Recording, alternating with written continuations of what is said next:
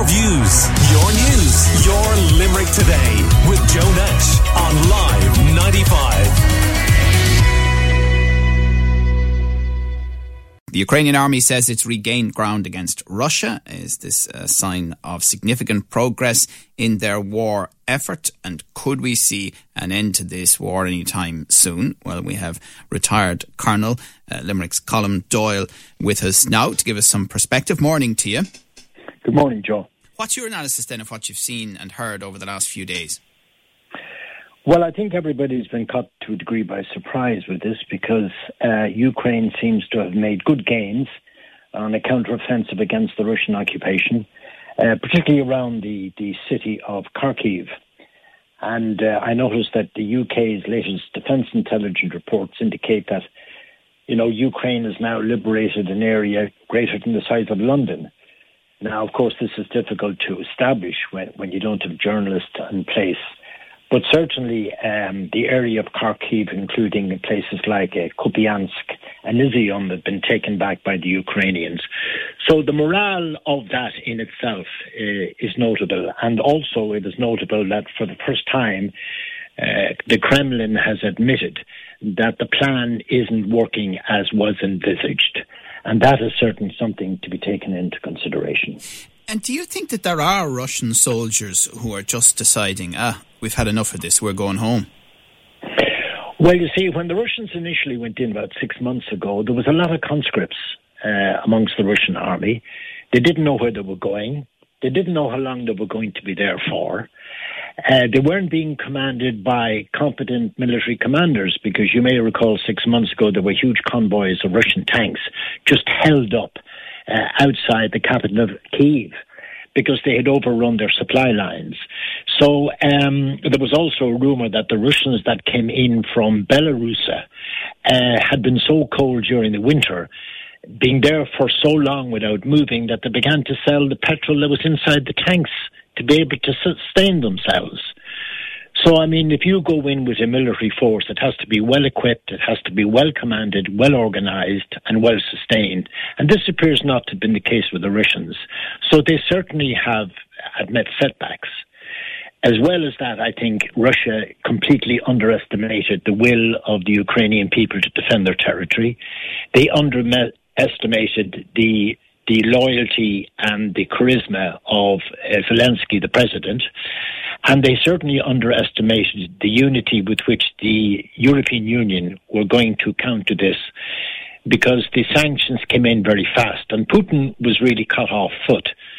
He thought he was going to be, met with chocolate and roses, and it just hasn't happened. So the entire Russian plan hasn't worked as envisaged, and that has been a constant problem for them. Right. Now, from your experience in the Balkans, you'd certainly recognise a war crime when you saw it. Do you think the Russians are committing war crimes in Ukraine? Yes, I had no doubt about it.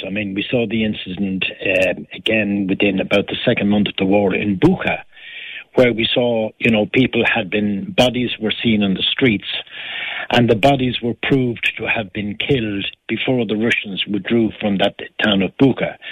So there were war crimes. We saw the attacks on kindergartens, on schools, on residential areas where there was no military target. And I think that will come to be proven. So once war crimes are committed in these territories, the international community suddenly gets very, very interested. And I think this is where Putin eventually is going to have to be called to account. Right. I don't know the first thing about soldiering, but I would think that a young person, man or woman, joining the Russian army doesn't join it thinking that they will end up committing war crimes and dishonouring themselves in the uniform in that way. Well, you see, if you have a soldier who's not properly trained, he gets an order from a commander, and who knows what sort of orders were given out to these young troops. Again, I go back. This was a war that was decided by the president of Russia.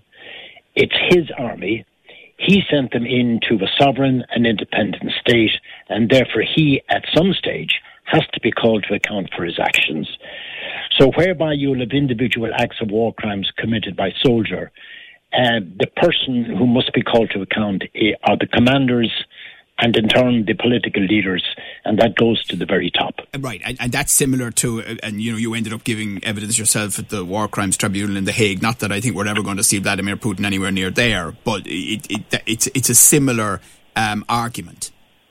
Yes, I mean the War Crimes Tribunal in The Hague indicted 165 personnel, and every single one of them were actually taken in at some stage. Now, of course, you're not going to be able to take somebody like Putin in unless he is overpowered or unless he leaves the country, because he can be arrested in any place.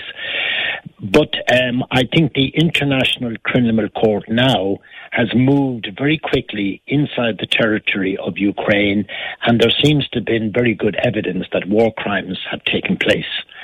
And if that is the case, then they will build up the evidence as well as they can in order, at the end of this conflict, to be able to take action against those who countervene the Geneva Convention. Okay. Now, I mean, here in Ireland, and maybe we should give ourselves a bit of credit for this, there's been extraordinary generosity shown by the state and many individuals in Limerick and around the country to try and give safe haven to Ukrainians who would much prefer to be at home this autumn than in a country that they've never been in before. But Colm, I mean, is Vlad mad? Could he, if cornered, use something like nuclear weapons? Well, I think that is one of the dangers now. I mean, when the Kremlin admits for the first time that the actions in Ukraine are not going exactly according to plan, the next question is, how is the president of Russia going to respond? And we have the danger of the nuclear power station at the moment, where the international, the Atomic Energy Agency, the Atomic Energy Commission, have indicated that this is serious. Now, what the overall objective will be in that, I really don't know. But Putin has got at his command the nuclear arsenal, and that's the great danger. And who knows the mind of this president as to whether or not he may have at some stage to resort. But there are some areas of Putin that had never been explained, and he's always been able to get out of any of these tight corners he seems to be in. But at this stage now, the Russians are looking for ammunition from a place like North Korea. That doesn't give the message that they're up to date on, weapon systems to the degree that West may have thought. Right.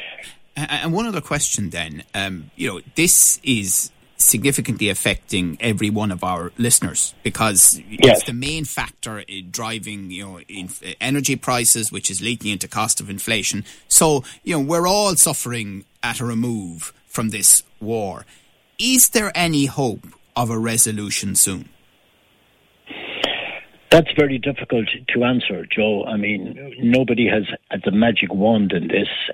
Putin has surrounded himself with his own people who do exactly as they are told by him. The Russian people in general, as yet, have not turned against the president. But I think there will become a time, and it may be not that far off, when a huge amount of Russian families are saying, where are my sons who joined the Russian army? Why have they not come home? Because the Russians do not understand that a huge amount of Russian troops have been killed in this conflict. And you may remember when the nuclear submarine, the Kursk, sank. It was about a year into the reign of Putin. And it was the family of the crews that suddenly got the publicity when, in an open forum, they faced the Russian president and said, where is my son?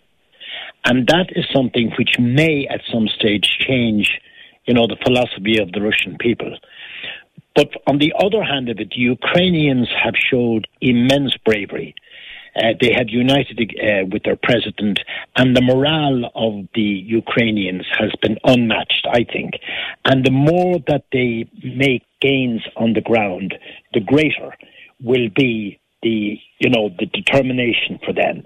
Now, one of the big dangers in this is that, the danger for Ukraine in gaining this territory might now be a little bit similar to the one Russia faced in the early stages of the war. In other words, advancing on multiple fronts can prove costly in terms of ammunition and equipment and troops.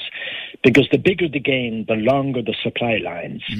and then that can be targeted by a defender. Okay. So the biggest objective now of the Ukrainians is to be able to sustain what they've already achieved. Okay. Well, listen, thank you very much for that really illuminating analysis, increasing our understanding of what's happening there. It's in the news all the time, but sometimes it's hard to keep track of it for sure. Thank you to retired Colonel Limerick's Colm Doyle this morning. Your views, your news, your Limerick Today with Joe Nash on Live.